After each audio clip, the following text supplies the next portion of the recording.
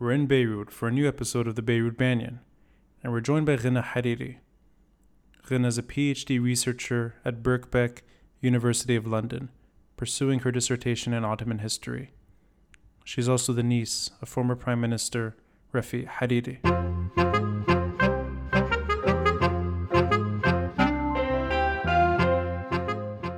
This podcast is made possible by the generosity of listeners and viewers like you. Kindly consider a contribution through Patreon or PayPal. Links are in the details box. Any amount is appreciated. And follow us on social media. We're on Facebook, Instagram, and Twitter. The handle, The Beirut Banyan. Rate and review us on Apple Podcasts. And to stay updated with video releases, subscribe to our YouTube channel. Thanks for listening, and thanks for watching. I'm Rani Shatah, and this is The Beirut Banyan.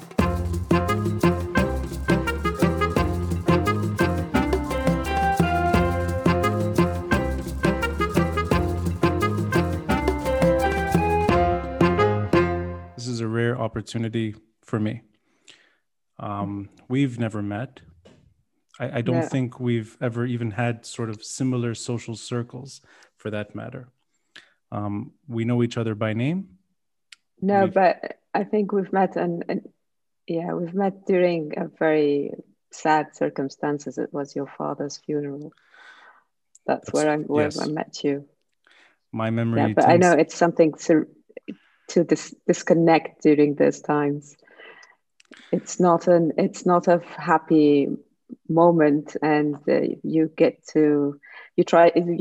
to forget it most of the time. It's exactly the case. Hence, I had no recollection of that we actually spoke or even met. But I think there's a familiarity, and I'm going to say this up front. The last few days, and it's not just the last few days, but whenever there's this type of news that sort of hits home, in a way, I think few people can really understand what it feels like. And at least when it comes to the very personal aspect of absorbing this news. And I was frustrated. I was sort of trying to focus on work mostly, perhaps being a bit too overproductive. And then I get a little message from you saying, a private message, sort of, you're not alone in these thoughts. And in a way, you kind of... you measured me. You made me sort of reconsider my output, and I sort of sat back. And I took the liberty to ask you if you'd like to talk about that issue, which you kind of described as a void. And I want to get into this. For a moment, we can disconnect from the politics and all the geopolitics, all the domestic politics, the economic downward spiral, all that aside, just the personal feeling of what it's like to relive these moments. And I'd like to start from your side. And I'm going to, without getting sort of too personal, and you can say as much as you'd like, I think in terms of time, duration, you've probably went through these experiences more than most people I know, simply because after your uncle's assassination, in February 2005, we've had multiple assassinations. On my side, it's since late 2013 that it became very, very personal. And it's only recently that the word assassination is being used again. In particular, Luqman Slim's assassination several days ago. So for you, as somebody who's in a way grown up to this feeling, this recurring feeling, what happens to you when you see it on the news? And today it's a different experience. It's Twitter. It's very quick, and it's almost very personal in the sense it's in our phone, and we're seeing information delivered to us personally. Years ago, it was on the news. We'd all be sitting around with relatives watching the news together. But on your side, just the feeling, what is that feeling that comes up whenever this news occurs? It's as I said in the message. There's a huge void that you just live with it. It's that there is this person that was with you all your life, bigger than life, because for most of us, these great men that were assassinated were relatively bigger than life.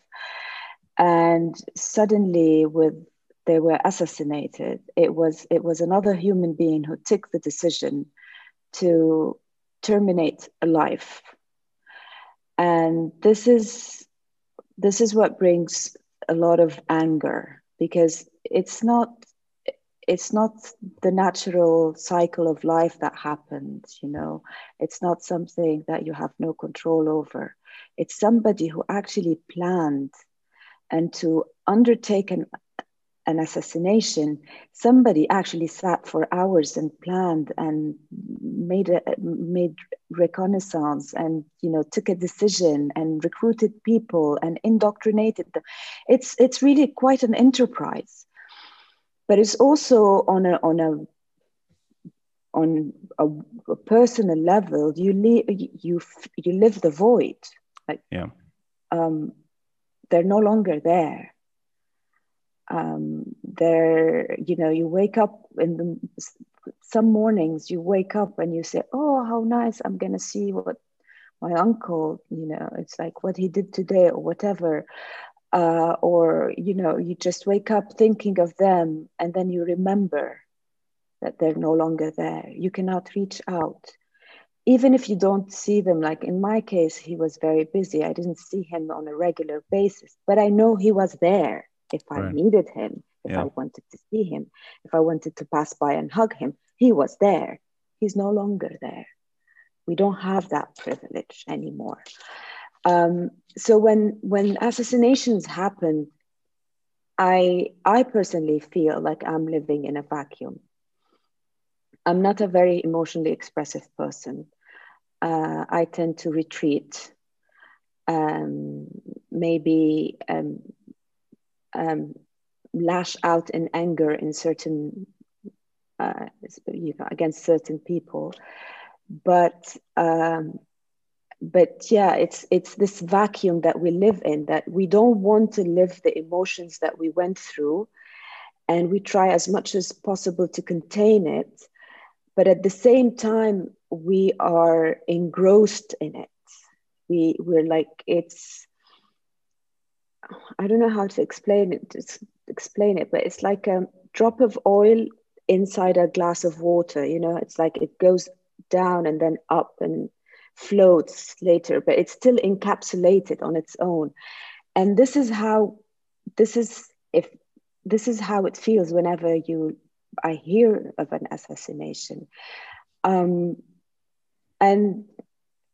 I try to reach out to people who actually been through this, who I know or I have access to, because I know they're going through it. And I know, even if in your case you were overproductive, it's just a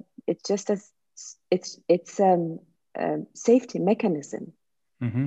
You're protecting yourself from that feeling of loss, of injustice, of anger, of pain, of grief, because they rush, all these feelings, they just gush out, and you don't know what to do with them. It's really difficult. And now with the age of Twitter and the age of everything is documented, it's even harder, because I in the case of Luqman, a friend sent me a message. She's like, Luqman disappeared, and then she sent me a message, they found him dead. I don't know Luqman. I've never met Luqman. I've read some of his writings. I've seen him on TV. And then an hour later, I get a message from my friend in Egypt, and he says, my cousin was killed. And I'm like, I never made the connection. Yeah. And honestly, I just stared at my phone, and I'm thinking, okay, no, how could he be his cousin? That he's in Egypt. Right. You don't do the connection. Yeah. And I'm like, I'm sorry, I don't know what to say. I don't know um, how to reach out to you, but it's just shocking, because now it brought it closer, because this is my friend. He lost somebody. He knows what it is. And he sent a message. He's another second message saying, I'm thinking of you and your family. And we had a, it was surreal.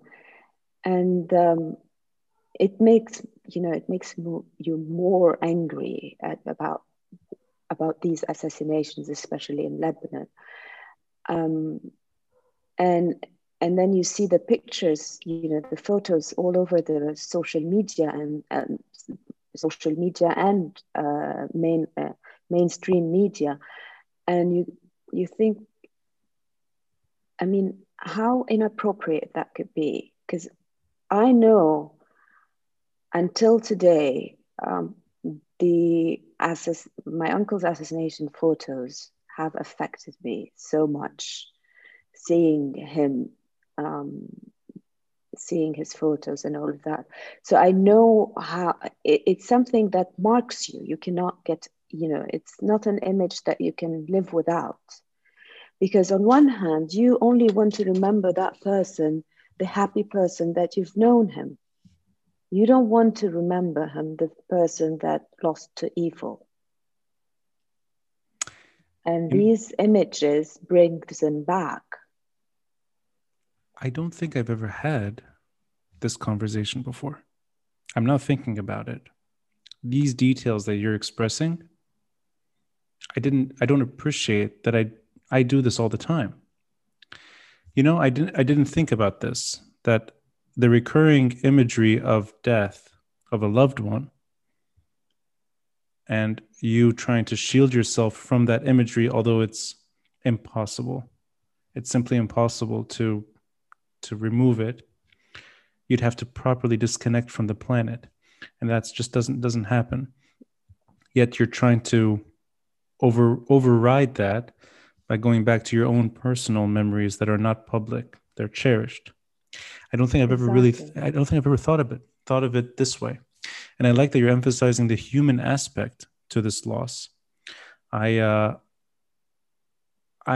did the same thing. I messaged other people. Mazen Hassan, Wissam Al Hassan's son, who's been on the podcast twice.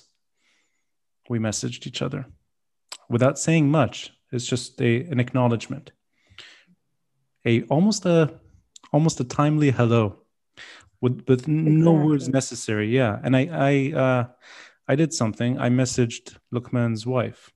I don't know if she saw the message.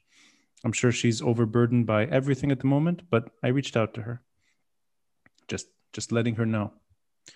But I think these are the very few ways people that have gone through this type of violence. These are the limited options you have of sort of support, because there isn't much of it. No. And I think that I just never really talked about these things. And sorry. Because when you see these pictures, it's dehumanizing. Mm-hmm. It's dehumanizing the victim, who's a loved one. Mm-hmm. And us, who lost loved ones, we want to keep on remembering them as humans, not as politicians or activists or journalists. This is their job. This is not what they are. This is a job. This is not the person, the human that we. This is one component of the personality that they are. Yeah. And and when you dehumanize them, you just put them in one compartment and you don't see anything else. And this is and today, when you read like the whole timeline on Twitter or Facebook or whatever, you get angrier, because this person is somebody's son, somebody's brother, somebody's father, somebody's husband, somebody's friend, and he's been malignant in a way that is utterly disrespectful to human nature. It's rude and just, it's beyond any basic human decency. Sorry, Ghena, are you talking about the is it not less the No, celebration, more the criticism of his? criticism, Yeah, right. exactly, of Yeah, his legacy. yeah, It's like you can wait for that. If you and unfortunately, in our part of the world, very few criticism is based on objective criticism based on somebody's work and achievements. Criticism in our communities, the different communities of Lebanon, is very personal. The bashing that's going on, and the celebration is a whole different level of actually dehumanizing the victim. let me ask you. I want actually. I haven't had the chance to talk about that issue in particular. And for me, and I want you to tell me if you see it this way or not. For me, this still remains on the margins, but Twitter, or at least social media, makes it seem like it's driving the story. So, in other words, shared clips that are perhaps taken out of context, or even for that matter, quotes that are misattributed, or certain leader's son who publishes a tweet and then removes it. Um, for you, is that a something that is front and center after the assassination, or is it something that's so fringe yet when you see it, and because it's being shared, you feel like it's driving the story? I would still like to think the average person is in a way suffering as well, that they're seeing a murder, a political crime take place in a country that's losing itself, and that should be a shared pain. So you tell me if this resonates with you or not, whether or not you see that as sort of the overall picture, or is it that the malicious voices are driving the story? I will divide my answer into two. The first is the sphere of Twitter and social media, which is actually the outlet in which these expressions are happening. Right. Yeah. And that sphere, it's another form of tribalism. We create our own Twitter tribes, and we'd raid the other tribe and see what they're saying and pick it up and blow it out of proportion and use it the way we want our followers or people with the same background, the same identity, the same characteristics that we follow, looking at. It's really a very primitive tribal behavior of raids against each other on Twitter. And it has an echo effect, a shred of a reflection of the society as a whole. If we want to take Lebanon of the increased, because of this media tribalism that we're living, we will feel more an increase in identity politics, and basically building our identity, building one group's identity against the other, based on the differences, based on dehumanizing them, based on demeaning them, because we think we're shielding ourselves, and it's us versus them in the pure sense of things. So you're, in a way, Twitter is the worst aspects of Lebanese society gone wild. Yeah. Exactly. Because, it's like, I've been on Twitter since it started, and I'm not I'm active, but not really. Like I'm not a Twitterati. It's like I check it all the time. Yeah. I have a thing that I actually look at the responses and who's responding to whom, and you can make connections that these people, they respond to each other. They have a conversation. It's like making subhiye together. It's like, honestly, like one would put a tweet, the other would answer, and then you have those who come raiding from the other tribe, who puts, who attacks, and then Yeah. those who go back and attack a certain comment from that tribe. So it optimized our structural, and it's not structural differences, but our identity differences in Lebanon. Can I ask you? I'll They just might interrupt. be, yeah, Sorry, I just want to interrupt, Ghena. I take liberty here yeah, at interrupting. I rarely sort of, yeah, because definitely. it's a No, don't. personal subject. When you see when you see your last name, and it's probably the most well recognized Lebanese family name in our sort of our generation. I mean, it's inescapable. Mhm. When you see your family name, reference to your uncle, so it has nothing to do with you, but it's a relative who's being sort of tweeted about. Do you think in the last, or since you've been on Twitter, so you've been on from the beginning, do Mm. you think that the public opinion has gone more tribal to your last name because of that scenario? And the reason I'm asking you in this particular question, I think the last name Hariri, the way I remember it in 2005, 6, maybe even a little later, 7, is a very different last name today. And I don't think it's because of I don't think it's because of Saad Hariri. I think it's social media has done something to that name too. What I'm saying, I'm being very careful here. It's not a critique. It's not a sophisticated criticism. It seems like it's bashing and continuously bashing. And most of that, I see it online. So I'm wondering, does that fit the Yes. paradigm here? That it's like, in other words, things that were not tossed around like that before are now No, always, yeah. the because also there's two reasons behind it. First of all, they hide behind the anonymity of their Yeah. account, and they believe that it's a way of not expressing as in freedom of speech, but if it's a way of marking, it's Hmm. something that would give them a boost for their self-esteem. If I bash this person uh, who's, you can agree with what he did, with what he didn't, but he put Lebanon on the map.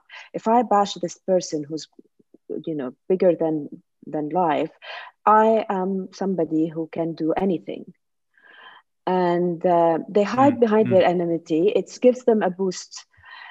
The other way is those who don't, that they don't feel ashamed of bashing it. It's also it's this um,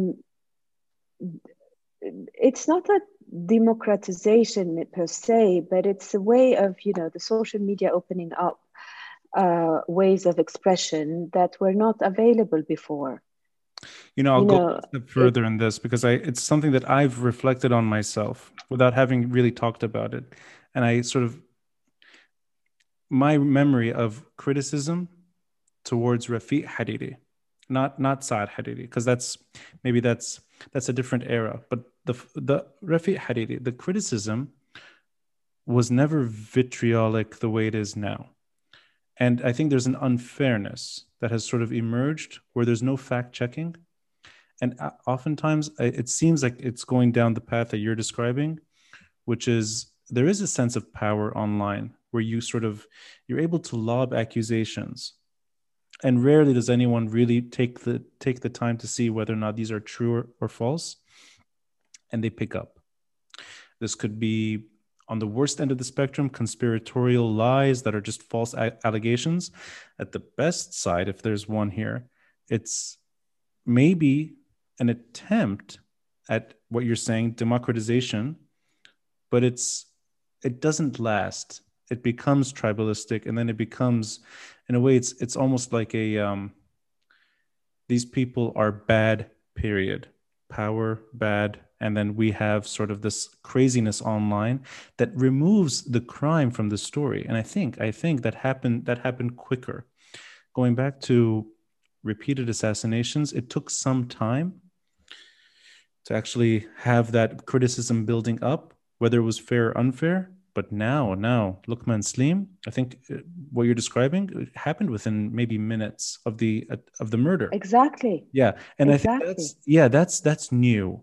That there's no patience. It's almost, it's there within seconds. The We bad can end. do it. We'll do it. Right, right. It's like, it's, oh, I can, I will. But, There's no afterthought for it. but how do you shield your emotions from that? And I mean it in an individual way.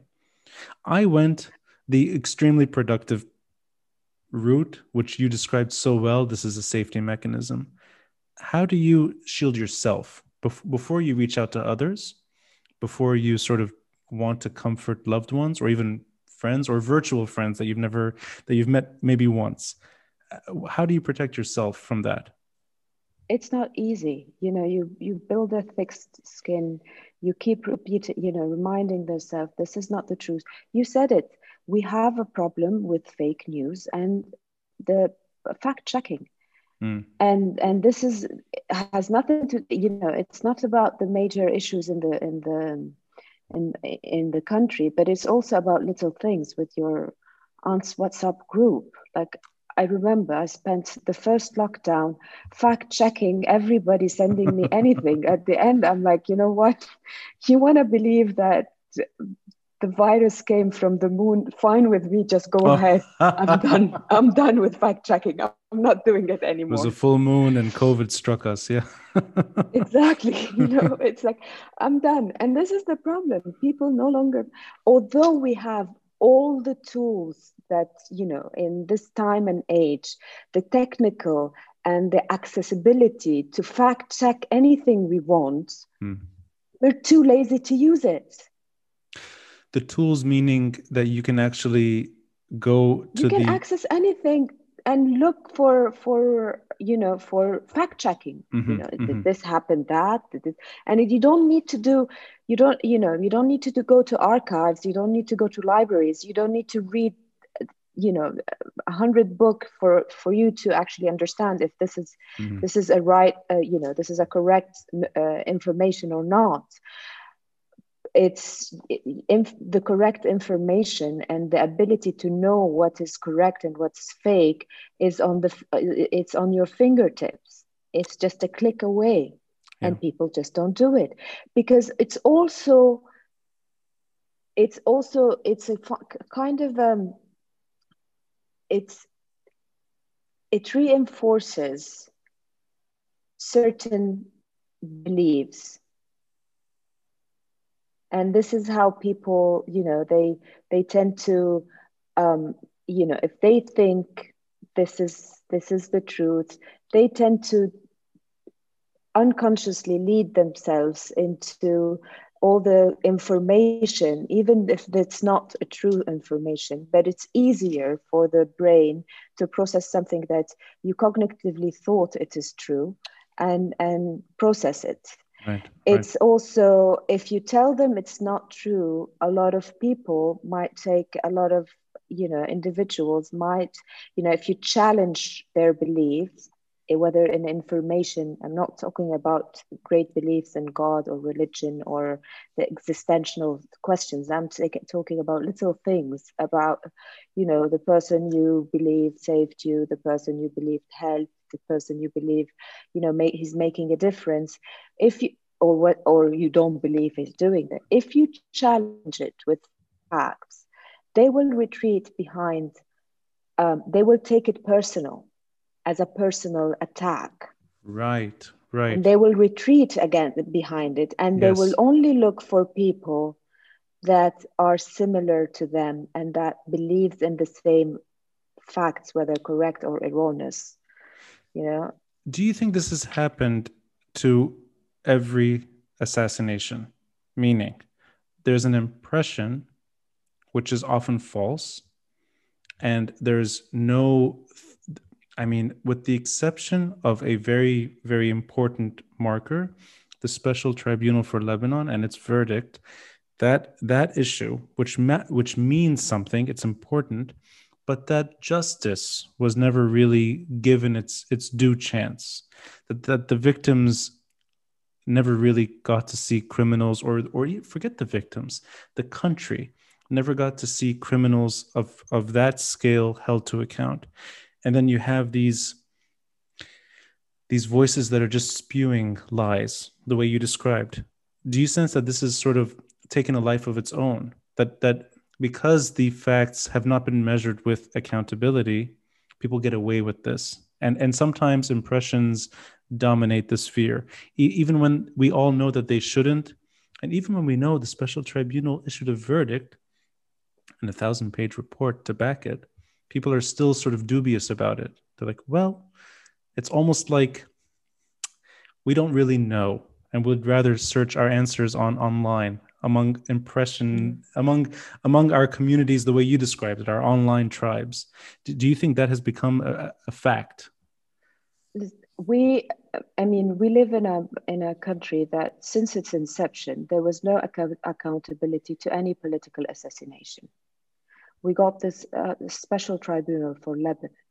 The special tribunal for Lebanon delivered a professional verdict based, it gave us, it revealed an irrefutable truth. Mm-hmm. But this is the role of a tribunal, to give a verdict. It will Right. not, if you don't implement and enforce that judgment, its accountability is just, it's not reached. Right. And in Lebanon, because of a relatively failed state, enforcing a judgment from the STL will not be easy, because you have a group, an armed group in the country that actually worked for the past 4 decades religiously and tirelessly to undermine the state, whether the state institutions or the state sovereignty. It undermined it. And it gives them,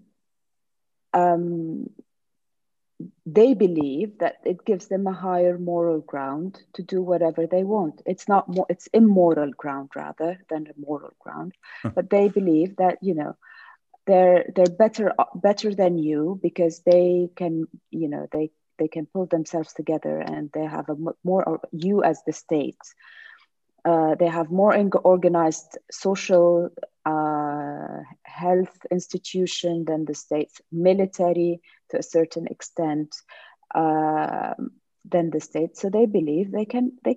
These are Lebanese people like us, but they have a drive that is different than this another group in this country that believes in the state, believes in states institutions, believe in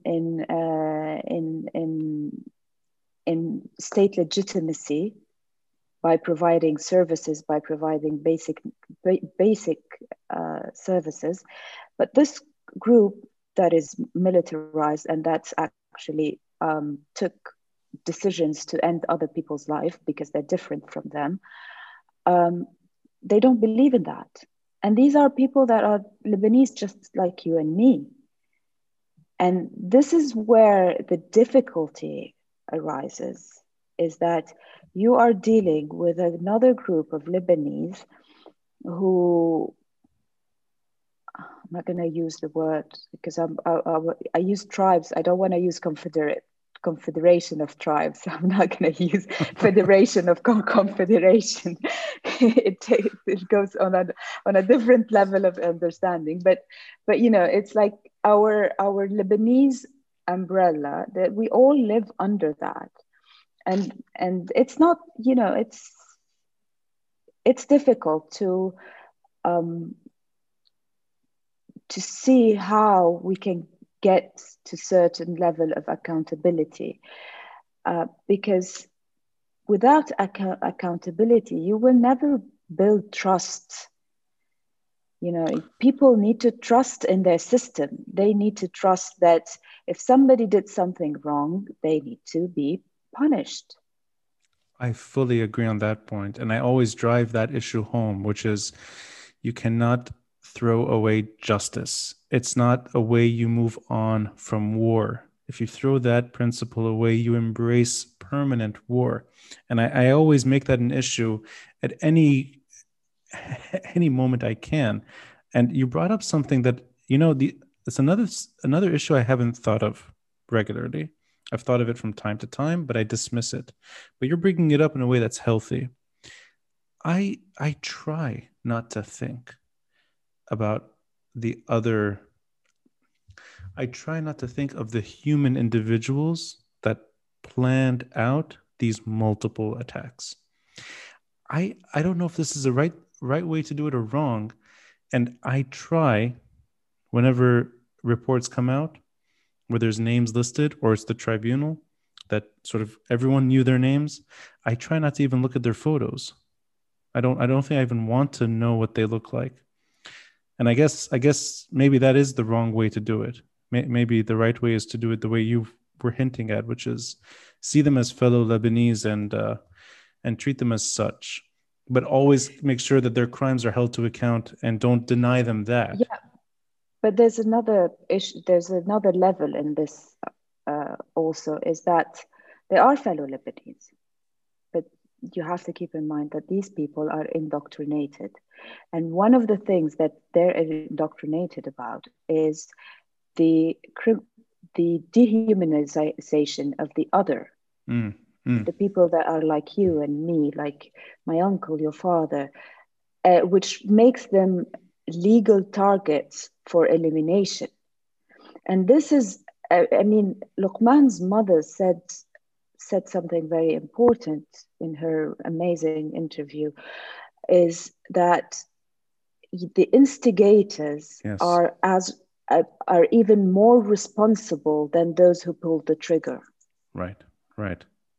And this is it. This the you can propaganda is such a powerful tool, and fear mongering is even more powerful.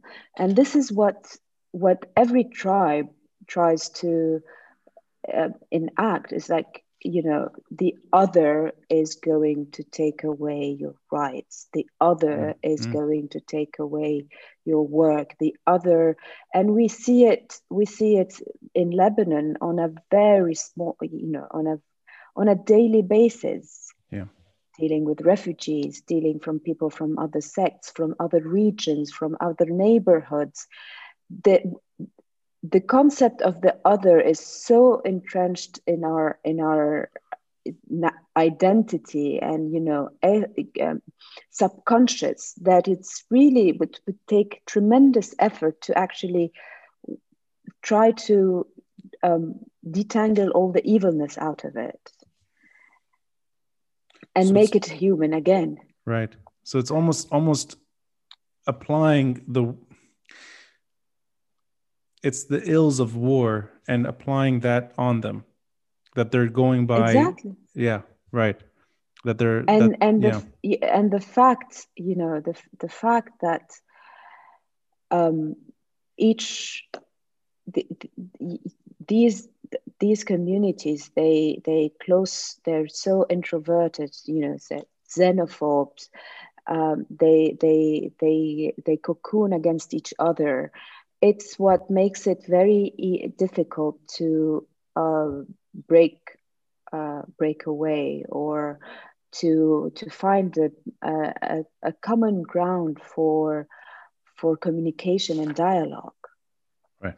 And it happened post Civil War, when people from the east side and the west side met, and they discovered, oh, you have 5 fingers on each hand, I have 5 fingers on each hand. You're just like the same as me. It's like Or So no, actually, some if of them, it would be more appropriate in that context. You have four fingers. I have four fingers too. We both survived the war. Let's embrace. exactly, totally. Yeah. And this is it. But the the concept of accountability, especially in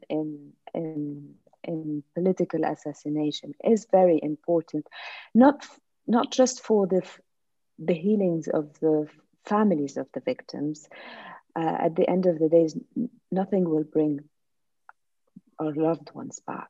It's But they're not coming back, but it's a healing process. It's a national healing process. and it's one that we haven't had. We But never had. right, and I'm curious from your side. Uh, there's this hesitation in Lebanon, I think, to just focus on the crime when talking about the crime itself. There's this deliberate attempt to just dilute it with everything else. And I'm giving you a personal example that I've encountered regularly. The assassination of Rafiq Hariri, Solidaire. It's almost like the two. The assassination of Rafiq Hariri, public debt. The assassination of Rafiq Hariri, 1980s relationships with all these different players. The assassination of Rafiq Hariri. Oh, well, anything you want. It's almost like, no, You but end up including Rafiq Hariri died in a car accident. exactly. And it's almost like those were the things that even if you desperately disagree with, if you despise Solidaire until you die, you cannot apply your disdain for a reconstruction rehabilitation private enterprise, which is still perhaps a controversial subject, but nonetheless, that has nothing to do with the assassination. And there's that, it's, I think political assassinations are the issue, that these are politics, and then the crime is sort of thrown in there as if the crime is secondary, which should not be the case. I'll give you a personal example. This is within maybe a day or two after my father's assassination. Coming from the usual suspects that we know, they're sort of online and they're a bit trollish. Yeah. Saudi Arabia supporter. Saudi Arabia suddenly becomes part of the story. You know, even Robert Fisk wrote an obituary, and it's almost the front, I think it was the first line. The Saudi backed, sort of like you're trying to put something on a crime. And you know what? As far back as I can remember, the word Saudi Arabia and my father's work, if they ever met, it was met through diplomacy. But that's not even the story. It's that the crime happened because this man had a relationship with somebody who had a relationship with Saudi Arabia. And then the crime becomes like a after fact. It's the irrelevant when it should be the most relevant part of the story. And you And know, it should be also localized. and it should be I mean, exactly, yes. And the emphasis on the local, I think, is important when addressing a local crime, because the crime happened in a local entity called Lebanon. So what? If you can dance around the subject endlessly with other issues, it shouldn't matter. And I appreciate that. it has a yeah Yeah. it has a very important geopolitical regional component that Hmm. cannot be denied, Hmm. but it also has local calculations that Right. you have to take into account. Yeah. And it's these, and the differences between these two camps is very structural. And it's become It's probably very more, structural. yeah, and it's more Exactly. structured now than ever. Yeah. And this is what we need to look at. Yeah. Sorry, please. But when I look at what happened in 2005 and all the assassinations that happened after, I can I can understand why we are here today. I want to ask, Why yeah, but why we reached that level. okay, let's go down this road together, and we'll we'll push forward as much as we'd like on each other's terms. I agree. I think it's easier now to point the finger it's easier to put the burden. And I think I will guess here there is a majority of Lebanese that don't want this arrangement with Hezbollah. Whether they're ready to say this openly, whether they're even able to do something about it, I don't know. Probably not. But that there are enough Lebanese that now accept the fact that Hezbollah is responsible for not just a few, but probably all of the assassinations and attempted assassinations since 2004 until 3 days ago. So, and the fact is that there's an openness to saying it now that is unusual. Whether it's at Samir Asir a few days ago with a woman shouting it from the top of her lungs, whether it's Mona Fayyad, I think was on LBC the day of or the night of the assassination, or anyone. Makram Rabah tends to be loud anyway. He's louder than ever.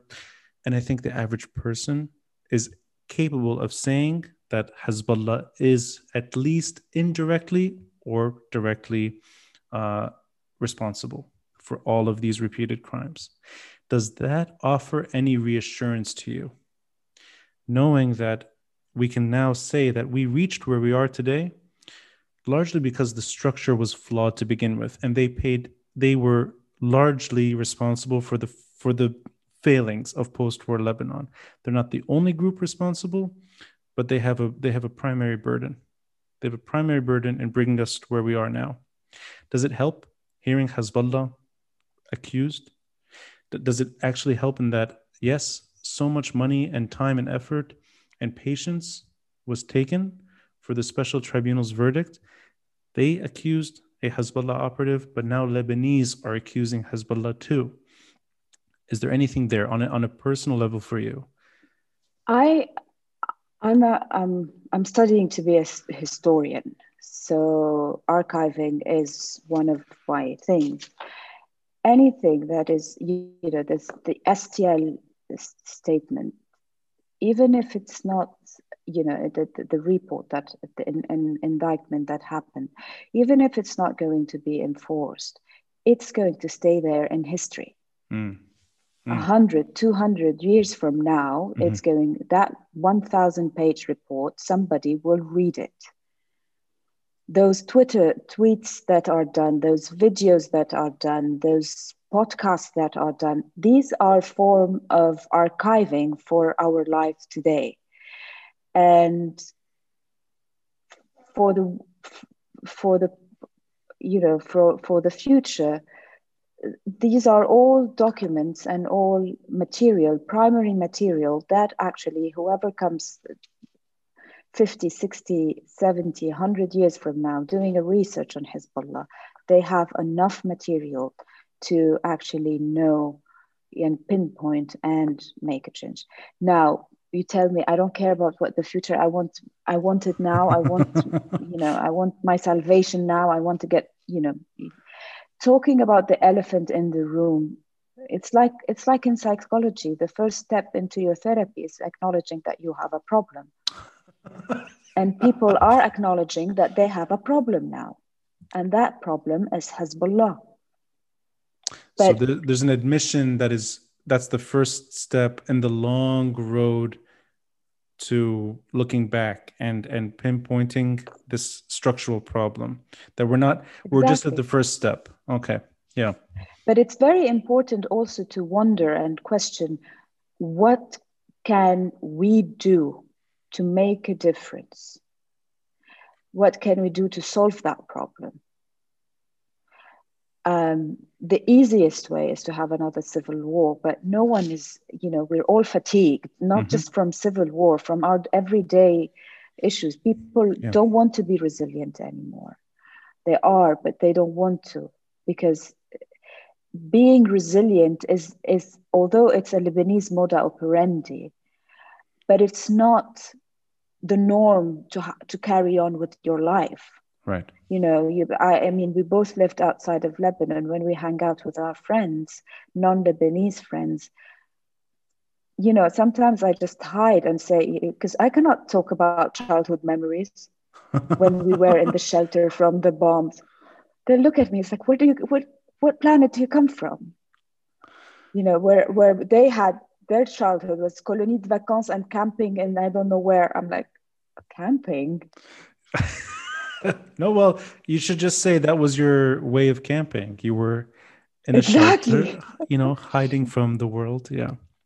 No, but I agree. So we're at the first step now, but it'll take a historian later to look through the record that we've left behind, and that could include Luqman Slim's words, which win long And term.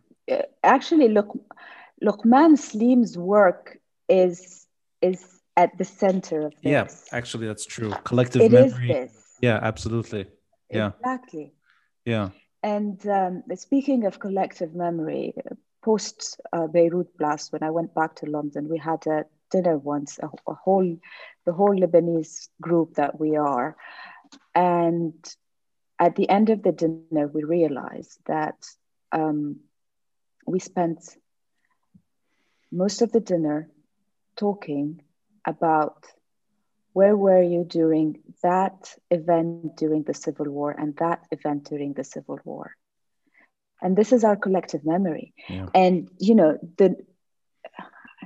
you can't use the word beautiful, but the beautiful thing about that discussion is that each one of us came from a different region of Lebanon, from a different part of Lebanon, a part that was under the control of a different militia, Mm-hmm. and each talked about the same event in a different way.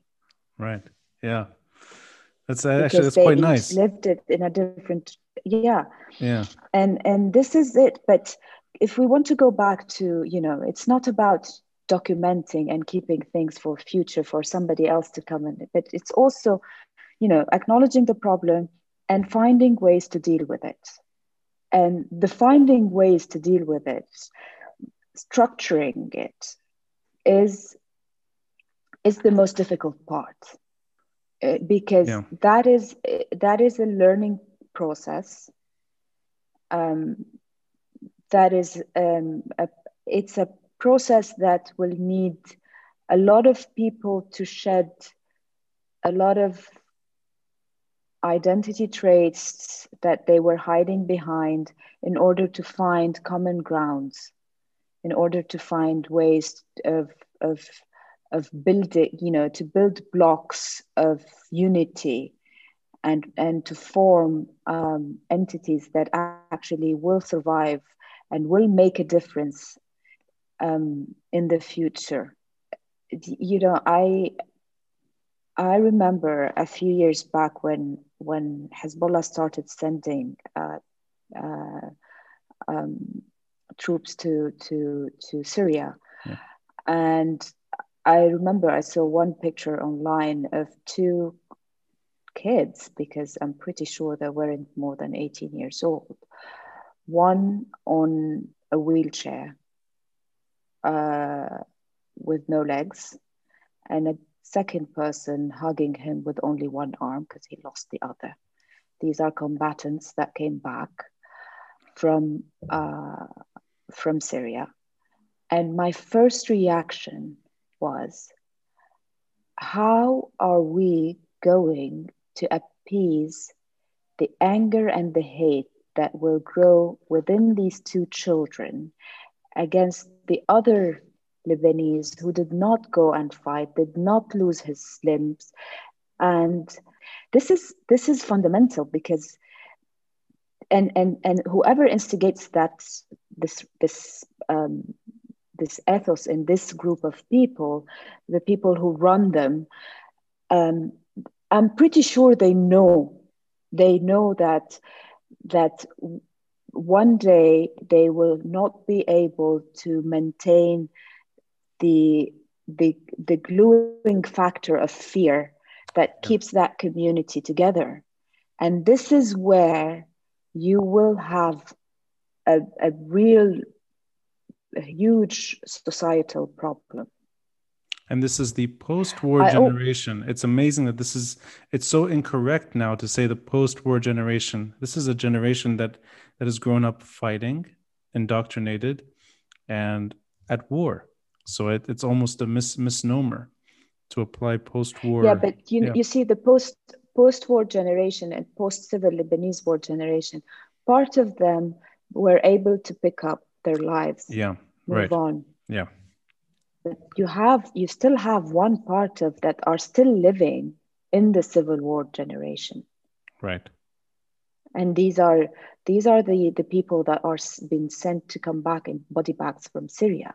They're fodder to a conflict that, you know, that has, it's a bottomless conflict, no end to it, no end near, no end near. And um, it will affect a lot, the social fabric of Lebanon, in a sense, when that glue is, and when they lose that gluing factor of fear and hating the other. But it's, I believe it's on those who actually, well, nowadays you cannot say with everything that those who actually live life, love life, it's their responsibility to make room and to prepare for that moment of collapse, because you need to include those others in you. And I'm not talking about the leadership. The leadership is Sure, sure, okay. of course. No, this is No, actually, yeah, this is I'm societal. talking about the little guys, Yeah, the yeah. little people, the woman who lost her husband, the mother, the child who grew up orphan, these people, people that want to get an education, they want to get work, they want to be independent, they want to learn, they want to have basic health and all basic needs, like each one of us. I want to ask you a very delicate question, and I'll wrap it up with this question. And it's something that I've been curious about myself because I've been asked it regularly, and I don't have an eloquent answer. And I've been trying to navigate this thought, whether or not, in an ideal situation where there is some reconciliation and a future Lebanon that is able to wobble and perhaps stand on its own 2 feet one day, would you be able to make peace with Hezbollah? Meaning, if there were a situation where this is necessary to move on, for the country to heal, and this is only one chapter of our history. There's been repeated conflict. It's not just a relationship between Hezbollah and the victims of those assassinations, but I'm talking about just our own limited experience. Would you be able to turn the page? And the reason I'm asking you, and I'll say from my side up front, I would not be able to turn the page with an armed Hezbollah. What I would be able to do is turn the page with an evolved group. Whether or not they retain the name is none of my concern. But this version of Hezbollah, there's nothing you can do with in terms of reconciliation and acceptance. This is not a normal situation. And I used the reference to the IRA, that there was never no one was ever forced to accept reconciliation with an armed group. They reconciled in a post-war environment that was largely disarmed. The Balkans had the same situation. There's no paramilitary force where the victims are asked to sort of hold hands once more. It's pacified. I can accept a pacified Hezbollah, but I cannot accept an armed Hezbollah. And I was wondering if you saw it differently or maybe No, the same way. I mean, you cannot accept an armed Hezbollah and talk about reconciliation. It defeats the purpose. Yeah. You want a reconciliation. You'll have a reconciliation when all the population are equal in their right, actually, and their obligation not to carry arms. Yeah. The arms should be within the reach, only under the state. Like only the state is allowed to have and possess arms within the army and the police forces. Other than that, it defeats the purpose of having a reconciliation when you have somebody who has an upper hand just because he has arms. The acceptance that Lebanon is a country for all its citizens, with all their diversification, with all the varieties, with all their sects, with all their differences. It's our country. And there's no room for exclusion. There's no room for annihilation of one group or another. This is the space that we have. You can no longer make nation state. The days of nation states creation is over. So we have no other option. This is it. This is what we have, and this is what we need to deal with. As someone who's studying the past and pursuing a PhD on West Arab Ottoman history, I hope I got that right, or Western Arabia. Western Arabia, right? Western Arabia. Sorry, yeah, Western Arab wouldn't make sense. Sorry, shows you why I skipped my PhD. But an Ottoman dissertation, and also that appreciation of the past. Right behind you is the sort of the old lira display, which I have my own version of at home. Yeah, so I like that. I would like to do another episode later, touching on your work and your research. And I appreciate you letting us just explore the rawness of what it's like to live through these moments repeatedly, the pain and the void and everything that has gone wrong in recent years when it comes to accountability and justice. It's an emotional topic and conversation, but I like that I could talk about these things with you. And we will also next time talk about your podcast, which has been on hiatus a little too long.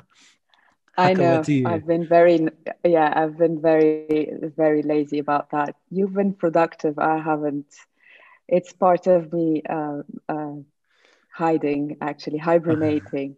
But I need to pick. I even brought my research with me. I was like, you know what? Since I'm staying in Lebanon for 2 more weeks and not leaving my parents' house due to Corona, I might as well work on something. I'll say this: somebody who's done nearly 250 episodes, you have the voice for it, and you have the pace, and you also have the right references. Salim Deringel, he was a professor of mine at AUB. When I noticed his name showing up on your reference list, I was like, I have to listen to this. So I hope you keep the podcast going, but we'll talk about these things another time. It deserves an hour on its own. But speaking of my PhD, I just need to tell you this. When I decided to do a PhD, it wasn't about history at the beginning of it. It was about politics, international affairs.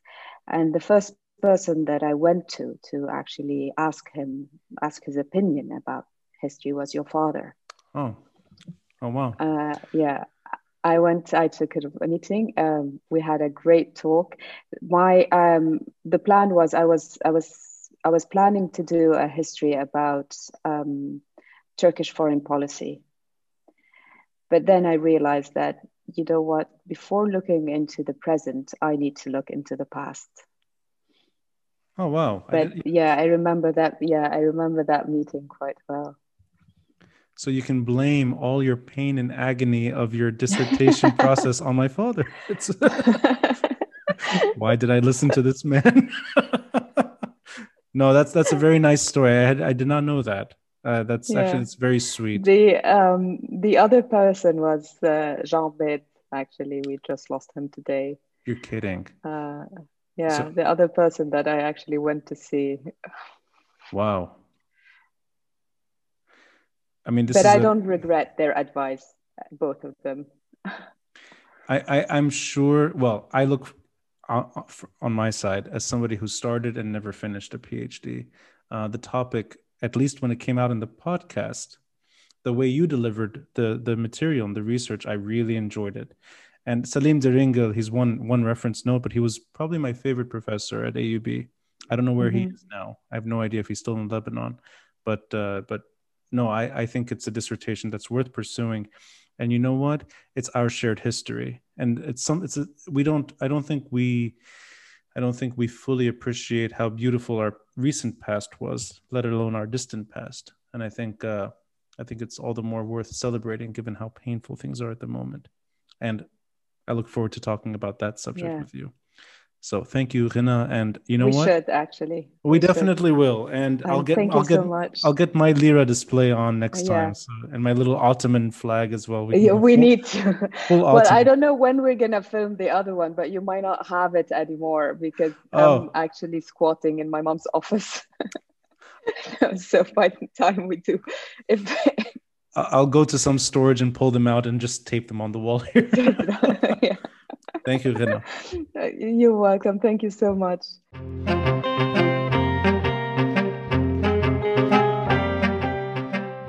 Thanks for listening and watching. And a friendly reminder to support this podcast by contributing through Patreon or PayPal. All links are in the details box. Until next time, I'm Rani Shattar, and this is the Beirut Banyan.